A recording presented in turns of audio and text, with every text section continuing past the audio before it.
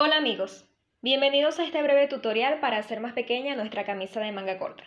Para ello necesitaremos una aguja y un hilo del color más cercano que tengas al de la camisa. Una camisa que te quede bien para tener un modelo.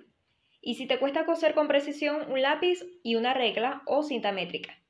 Lo primero que vamos a hacer es poner la camisa que queremos arreglar al revés y colocar la camisa que tiene el tamaño adecuado sobre ella, ambas bien estiradas para que no haya errores al hacer medidas.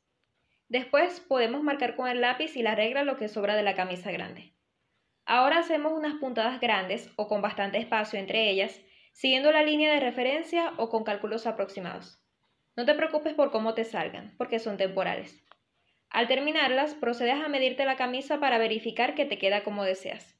Si todo está en orden, ahora sí coses definitivamente. Hay varias técnicas que puedes utilizar, pero como se trata de una camisa, voy a utilizar la costura recta, que es la más sencilla. Con mucha paciencia vas haciendo puntadas muy pequeñas sin apretar.